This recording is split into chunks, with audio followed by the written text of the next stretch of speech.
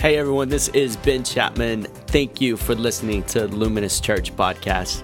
It's always an honor that you would take time out of your day to listen to us. We hope that you would see Jesus more clearly today, and that you would also be inspired to make a difference wherever you find yourself. Enjoy today's sermon, and God bless you.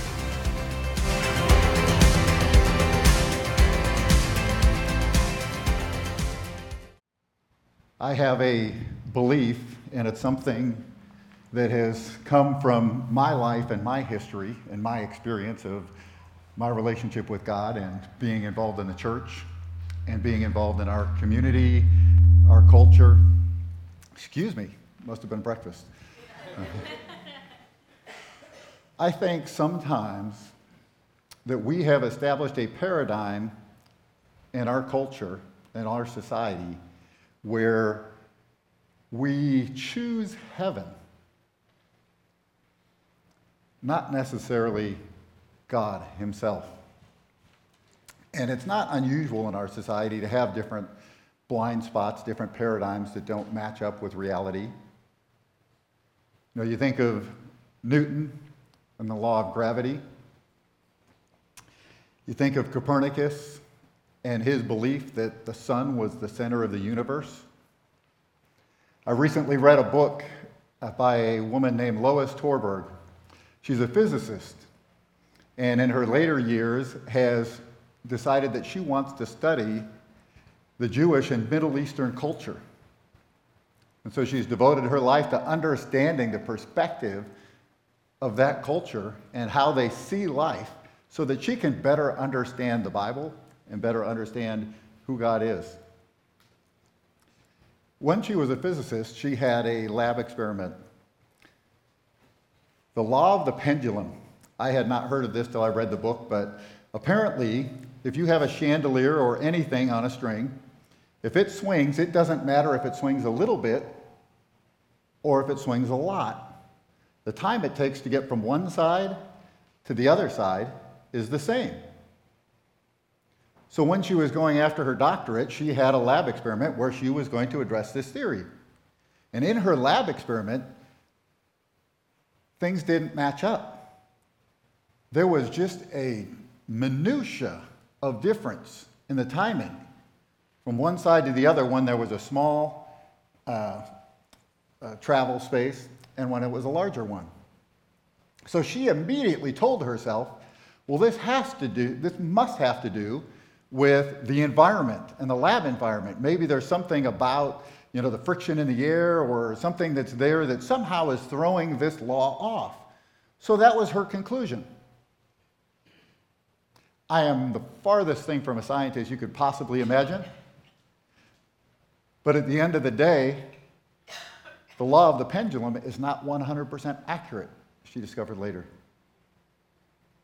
That there is a slight difference depending on the distance that the pendulum, that the chandelier travels.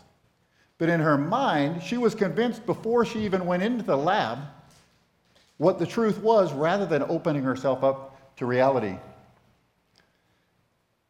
Think of the early 1900s before we had radio technology. There's a couple of ships, naval ships, that are doing some tactical maneuvers out in the ocean. While they're doing that, there's a battleship. The captain of the battleship sees a light in the distance, and he starts communicating with his lookout and says, "Are we on a collision course?" He's like, "Yes." So they communicate via lights and light signals. So they communicate to this other light. It says, "We are on a collision course. Please deviate your course 20 degrees. The other light signals back, "We need you to deviate your course 20 degrees. The captain says, "I am a U.S. Navy captain. Deviate your course 20 degrees. The person responding says, "I am a seaman second class. We need you to deviate your course 20 degrees. The captain is infuriated at this point and says, "I am a captain in the U.S. Navy, and I am on a battleship. You need to change your course 20 degrees. The light signals back, I am a lighthouse. Change your course 20 degrees. The captain changed his course 20 degrees. There are so many things in our lives that we take for granted that we perceive to be reality. And it isn't until sometimes we take a step back and take a look at things from a different perspective that we can see where our blind spots were. And it's my belief that one of those is in our pursuit of heaven. That we have this chase after heaven, and that we want to spend, when we die, we have this fear of going to hell, so we choose heaven. And so we kind of fit Christianity and the Christian lifestyle and somehow force God into the box of our lives so that we can achieve heaven. A lot of times, some of these paradigms that are off course slightly, it's not because of bad intentions. We can have the greatest of intentions and still be off the mark. This last weekend, my wife and I were able to go up to Minnesota. I grew up in Minneapolis, and we were able to see some old friends and old family, and I was reminded of some old friends that they had a daughter. When she was 4 or 5 years old, she was having night terrors. And it was a year, maybe 2 years, this poor girl, she would lay awake in her bed for hours, just scared to death, not being able to sleep, waking up in the middle of the night with night terrors. And for 1 or 2 years, her parents would go in before bed every night and say, "That's okay. You don't need to be scared. Jesus is here with you." So for years, they had let her know that and comforted her with the fact that Jesus is with this young girl.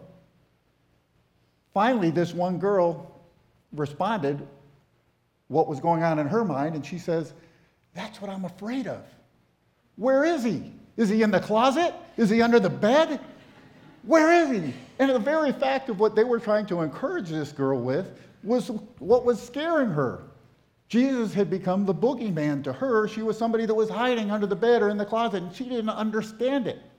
So a lot of times we have great intentions, and sometimes we've been speaking about truth, but if we don't step back and see the big picture, sometimes we miss out. I think a couple of these things, a couple of things we miss, and we're going to be going over a few this morning, but I think a few that we miss is that if justice is served, the reality of this world is that as justice is served, you and I, we deserve eternal separation from God.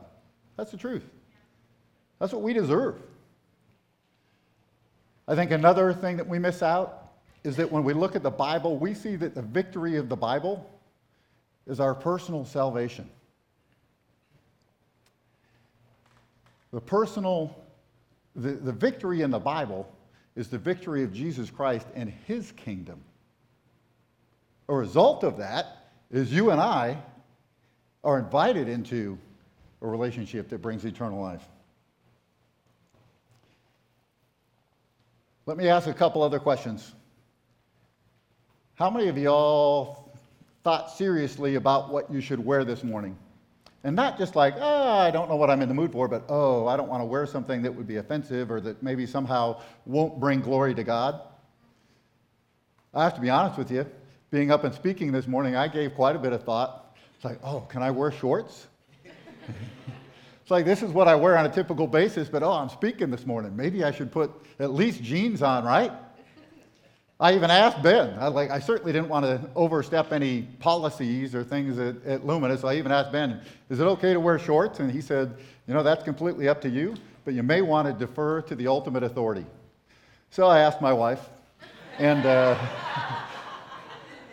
and she said, sure, go ahead. Just don't wear those flip-flops because you walk really funny and it makes really strange noises. So no flip-flops, but shorts are good. So I'm here with shorts. But so often we think, if I wear the wrong thing, or you know what, when I pray, I have to use the right words. Or when I'm singing, I have to have my heart in the perfect place, and I have to say the right words, and I just have to be in the flow with the music, because if I don't, somehow the glory of God is diminished. I've got news for you this morning. God is just fine, and his glory is not tainted in the least if I sing out of rhythm, or I have trouble finding the right words in my prayer, or even if I wear shorts. And I'm especially glad for that last one.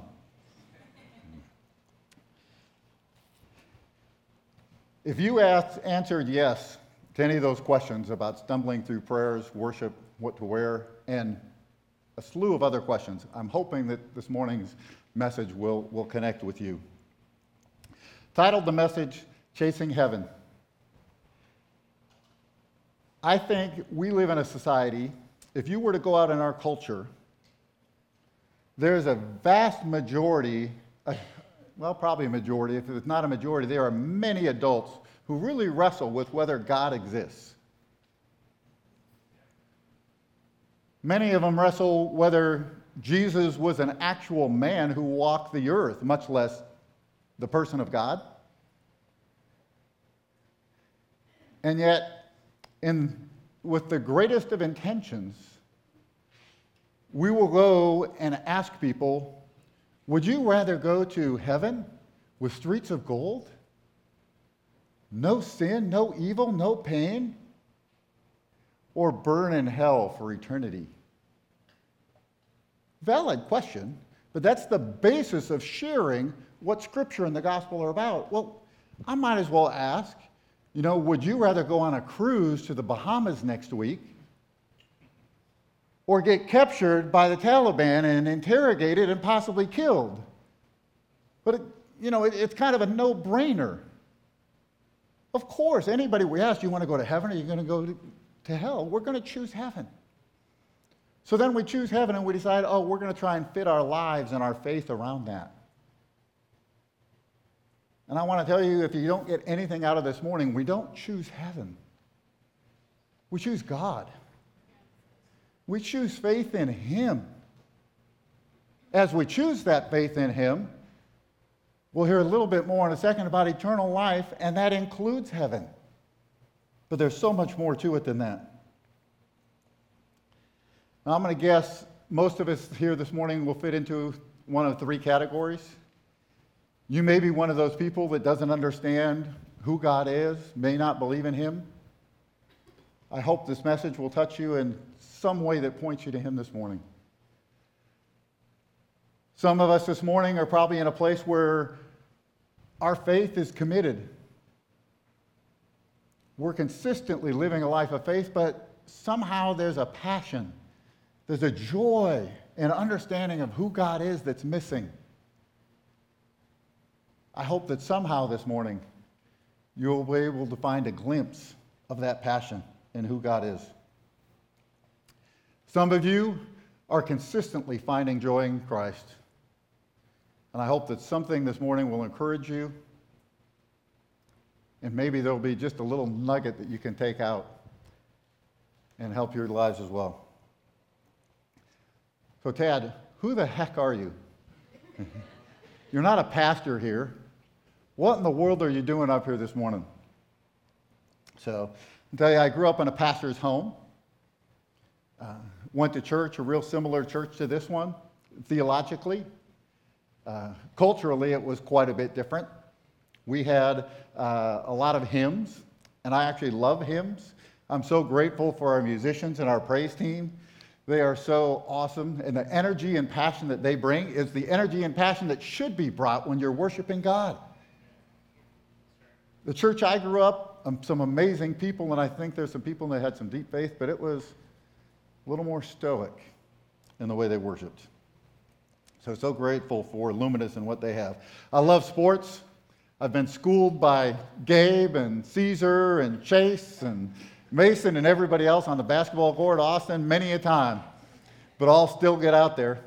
I love sports and athletics competition. I have 3 kids. They are 30, 27, and 23, so we are empty nesters and loving it. I have an amazing wife, Joni, who deserves way better, but after 34 years is still putting up with me, if you can believe that. So, when Ben asked me to speak this morning, he's like, now, Tad, you know you can't use any curse words. I said, okay, I know. I can't guarantee anything, but I'll do my best. But Ben is amazing. We are so privileged to have somebody like Ben and Brandy. Ben has a heart that is, I've gotten to know Ben. I was one of the first people from San Antonio we met. He found me online. I'm in real estate and found me online. I helped him buy a home, and we developed a relationship and a friendship that has gone on since then. It's been about 5 years now. So I think probably one of the most important things you need to know about me, not that I'm 55, that's not what you need to know, but at 55, it was probably growing up in the church not until I was almost 30 that I had the greatest paradigm shift in my life. Because I grew up chasing heaven. I grew up in church hearing about the Bible and everything else that went on. I grew up living a Christian lifestyle and believing that, you know what? God was really pretty lucky to have me. Because he died on the cross for all these people that are really horrible sinners. But I felt like I probably hadn't done early in my life anyways much that was that horrible. So he really probably didn't need to die for me. Maybe just a slap on the wrist or something else, and he'd have been okay. And it wasn't until I broke out and recognized the reality of the situation and the truth of what the gospel was. For whatever reason, God chose my late 20s to bring me to an understanding of what that was. And my life has changed ever since. I still have blind spots, and those blind spots are many. And so we're going to take a look at just some of those blind spots this morning. To do that, I want to start with John chapter 4, verses 7 through 26. A woman from Samaria came to draw water. Jesus said to her, "Give me a drink," for his disciples had gone away into the city to buy food. The Samaritan woman said to him, "How is it that you, a Jew, ask for a drink from me, a woman from Samaria? For Jews have no dealings with Samaritans." Jesus answered her, "If you knew the gift of God and who it is that is saying to you, 'Give me a drink,' you would have asked him, and he would have given you living water." The woman said to him, "Sir, you have nothing to draw water with. The well is deep. Where do you get that living water? Are you greater than our father Jacob? He gave us the well and drank from it himself, and did his sons and his livestock." Jesus said to her, "Everyone who drinks of this water will be thirsty again. But whoever drinks of the water that I will give him will never be thirsty again. The water that I will give him will become in him a spring of water welling up to eternal life." The woman said to him, "Sir, give me this water so that I will not be thirsty or have to come here to draw water." Jesus said to her, "Go call your husband and come here." The woman answered him, "I have no husband." Jesus said to her, "You are right in saying, 'I have no husband,' for you have had 5 husbands, and the one you now have is not your husband. What you have said is true." The woman said to him, "Sir, I perceive that you are a prophet. Our fathers worshipped on this mountain, but you say that in Jerusalem is the place where people ought to worship." Jesus said to her, "Woman, believe me, the hour is coming when neither on this mountain nor in Jerusalem will you worship the Father. You worship what you do not know. We worship what we know, for salvation is from the Jews. But the hour is coming and is now here when true worshipers will worship the Father in spirit and truth, for the Father is seeking such people to worship him. God is spirit, and those who worship him must worship in spirit and truth." The woman said, "I know that the Messiah is coming, he who is called Christ. When he comes, he will tell us all things." Jesus said to her, "I who speak to you am he." This living water sounds like something that I'd love to have. So what is it that he's talking about? For us, I think it's important for us to figure out and to obtain this living water. We need to understand the source. We need to know who God is. I think in our culture there's an unspoken paradigm that says God is worthy of worship because we are grateful for what he has done in saving us. Have you ever felt like you're having a hard time emotionally or passionately worshiping God? Sometimes we think in a dry period in our spiritual life, we really just need to go back and remind ourselves who God is and how grateful we are for what he has done. I think there's a tremendous value in doing that. But I would argue this morning that there's something even more helpful during those dry periods. And that is simply going to God himself and recognizing him as the source. The paradigm shift that I would like to recommend this morning is that God is worthy of worship. End of story. Period. God does not deserve our worship because of what he did for us. Yes, we're grateful what he did, but that has nothing to do with his value and his worth and who he is. Question for you this morning that is a tough question for some people to contemplate. If Jesus had never come,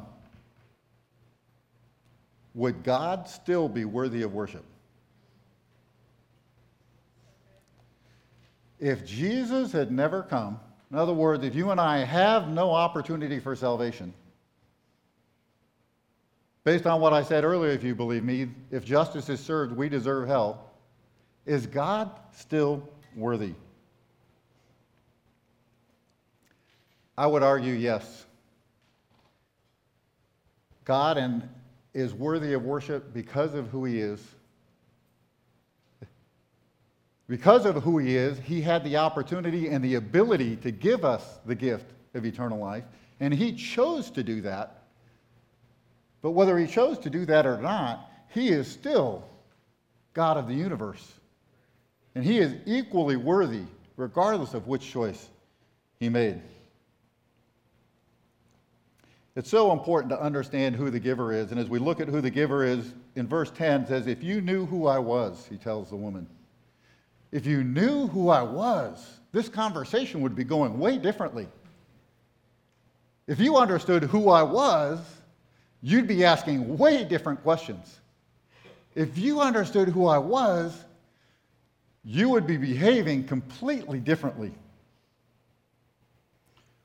When we understand who God is, when we understand who Christ is, it changes the way we act, the way we think, the things we do. The woman said to him, I know that the Messiah is coming, he who is called the Christ. When he comes, he will tell us all things. Jesus said to her, I who speak to you am he. Who is this he? Just one snapshot in Psalm 34:8. It says, oh, taste and see that the Lord is good. He's good. But what I really love is in Psalm 115, verse 3, our God is in the heavens. He does all that he pleases. He does whatever he wants, whenever he wants, and there is nothing you or I or anyone can do to divert him from what he's going to do. And in that is the glory and value, and in his majesty, that's who we worship.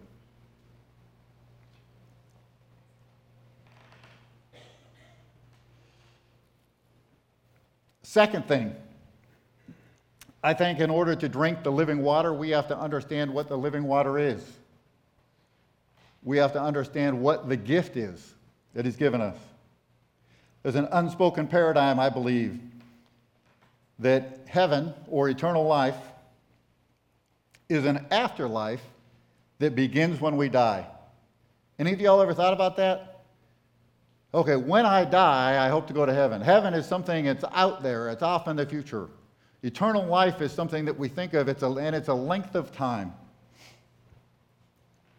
The paradigm shift I would like to suggest this morning is that eternal life is a quality of life with God that brings joy, and it begins right now. It begins when we begin our faith journey. We don't have to wait till we die to go somewhere that we don't know where it is to experience the joy in Christ. It's something that begins right now.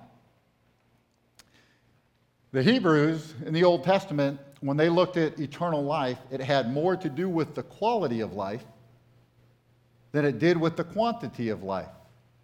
They didn't think of it as this infinite thing. They thought of it as this amazing thing. And I think in our culture we have missed that. But whoever drinks of the water that I will give him will never be thirsty again. The water that I will give him will become in him a spring of water welling up to eternal life. It's a spring of water that wells up inside of us into eternal life. It's not something that we look for, that we somehow dutifully obtain through this lifestyle, something that we achieve, that we go to later on.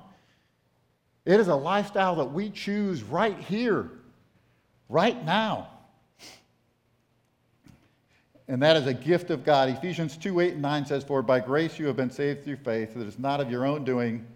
It is a gift of God, not of works, so no one should boast." In Philippians 4:11-13, Paul puts it this way, "I rejoiced in the Lord greatly that now at length you have revived your concern for me. You were indeed concerned for me, but you had no opportunity. Not that I am speaking of being in need, for I have learned in whatever situation I am to be content. I know how to be brought low, and I know how to abound. In any and every circumstance, I have learned the secret of facing plenty and hunger, abundance and need. I can do all things through him who strengthens me." I think one of the most misunderstood verses in the Bible. Now, as far as being able to move mountains with, faith the size of a mustard seed, etc., I don't know where you all stand on that, but that's not what Paul's talking about here. I can do all things through him. I can endure all things. No matter what happens around me, I can find the life and the joy in Christ. I can be content in any situation. And in that way, I can do all things. There's nothing that can cut off my source of living water. You can imprison me, you can shipwreck me, you can do anything, but that living water comes directly to me from the Father through Christ. And there is nothing you can do that will take that away. I can do all things through Christ who strengthens me. The last thing, to obtain the living water, I think we need to understand what our choice is. The unspoken paradigm that I think sometimes we follow in our culture is that we choose God because he is the path that leads to heaven. What I'd like to offer us this morning is a paradigm shift that says God offers us the gift of eternal life that brings a joy that can only be found in him. The first response is a very common word that you've all heard before, and that's just simply faith. And I want you to notice in these verses in John, when it comes to faith, faith isn't this, it's not a mystical thing. It's not this thing that we put up on what's the word I'm looking for, that we somehow have an esteem that goes with faith. Faith is reality. Faith is real life. He meets the woman at the well, and he meets her where she is at. He asks her about her husband and everything else. He knows where she's at, and that's where he meets her. And that's where he meets you and I. Faith is not us elevating ourselves to something that we are not. Faith is meeting God where we are and acknowledging who he is. I think sometimes, I had a good friend who put it this way, sometimes in our culture, we believe that one of the most important things we can do is the way he put it, keep our moral boat afloat. And as we find life in Christ and find living water, we want to do things that bring honor and glory to him. But we do it because of our faith and our relationship with him. it shouldn't necessarily be a duty that we follow. We're choosing God and what He represents and what He wants and the life we find in Him. We're not choosing a lifestyle or a discipline or a duty that somehow helps us obtain heaven. One of my favorite chapters in the Bible is Hebrews 11. If you're unfamiliar with it, in Hebrews 11, it lays out lots of what we in our day call heroes of the faith. So you'll look at Abraham, Samson, David, Jephthah, Ruth, all kinds of people.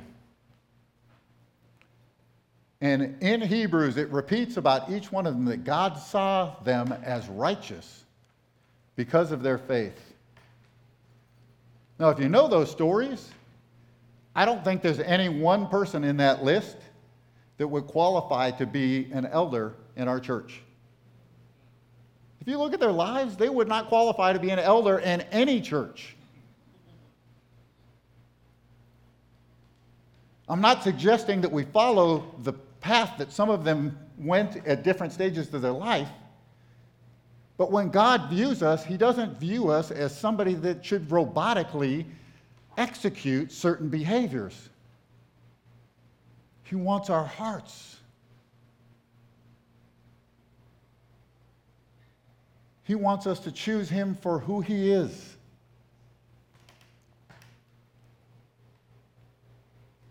When we do that, as we choose faith, the second part of our choice, the second part of our faith, our response, is that there's a joy that we find in Him.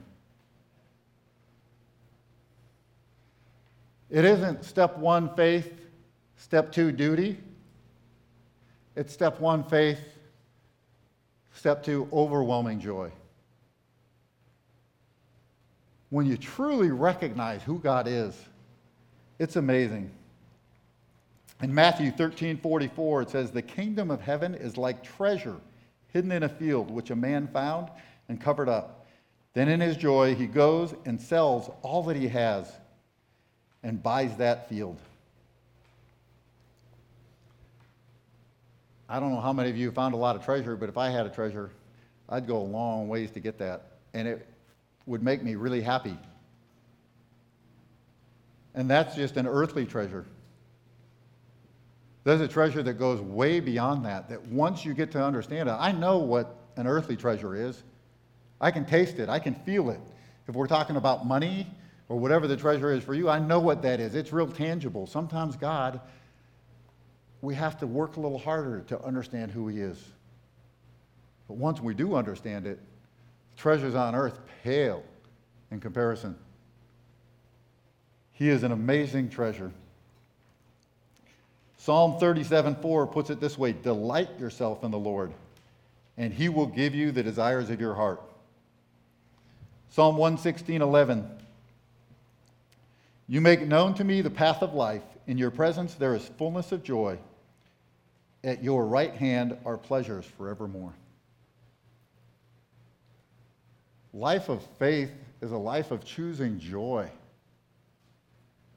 Choosing happiness and contentment that can only be found from the ultimate source.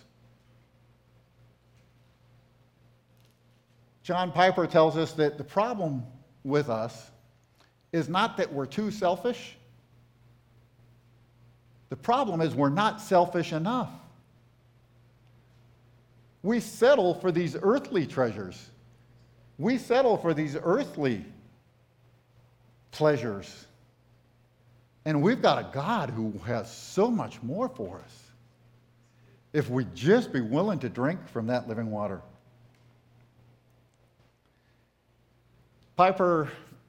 John Piper, a pastor out of Minneapolis, believes there's three stages to worship. Kind of in reverse order, there are these times in our life where we are drinking this living water and it's overwhelming us, and the joy that we have is amazing. And when we understand who God is and find joy in Him, that's worship. But if you're anything like me, you're not there 24/7. So there's times where you're looking at that mountaintop experience and saying, "Man, I wish I was there," and I'm not. I've tasted it before. But the desire to want to be on that mountain, the desire to have that overwhelming joy, the pursuit up that mountain is in and of itself worship. Some of you may this morning be saying, you know what, I've never been on that mountain. I've never tasted the joy like you're talking about this morning. But I'm looking, and that's something I want. That's something I crave. That is worship. That is an understanding of who God is. Piper defines worship as this. He says, worship is a way of gladly reflecting back to God the radiance of his worth. Worship is a way of gladly reflecting back to God the radiance of his worth. I think back to, if I can grab that cup here real quick, I was in youth ministry for about 14 years here in San Antonio. That's what brought me down from Minneapolis in 1994, a long time ago. And I think there was one illustration that I used that I got really excited about it. We're talking about a similar topic this morning and worshiping God and what worship is. And I said, it's kind of like this. And I didn't go to this extreme this morning, but it was a room that was probably, if you took the side aisles, there was a room about this size and probably 40 teenagers. And I'd gone to Costco and got these ginormous bags of M&Ms. You know, you look at the biggest bag of M&M and then like triple it, and that's the ones I was able to find. And I gave everybody M&Ms. And I said, worship is like, this is how we perceive, the paradigm that we see worship as is, it's kind of like this. And as they all had M&Ms, I said, try to throw your M&Ms in the cup. And I held a cup up on stage. Actually, it wasn't a stage, it was on flat, but up front. So I've got 40-some people throwing hundreds of M&Ms up here at me. And I honestly can't remember if one or two of them got in or not. But that's how we view worship. We come here, oh, if I sing the right words, if my heart's in the right place, then somehow God will be glorified and all bring glory to God because I did it well. I did it right. I think there's a different way to look at it. In my old age, I don't even know if I'll be able to get down, but we asked all the kids to get down on their knees. I told them to put their hands behind their back and tilt their head back. And I had adults with these ginormous bags of M&Ms. And I had instructed them ahead of time, when they tilt their head back and open their mouth, you come open a bag of M&Ms and just pour it so that their mouth is filled and that it just flows all over their face and goes all over the floor. And when we did that, saw 40 people not only with their mouths and faces getting covered in M&Ms, but they're literally diving on the floor after the extra M&Ms. They couldn't get enough M&Ms. They're sticking them in pockets. They're doing everything to grab those M&Ms. That's worship. Worship isn't trying to throw darts at God and hoping that we're bringing glory to Him. Worship is understanding who God is and saying, God, please let me see that. Bring your M&Ms. Let me reflect your glory back to you. Because you can receive glory only in and of yourself. All I can do is reflect your glory back to you when I understand it. Oh, it's a little harder to get up these days.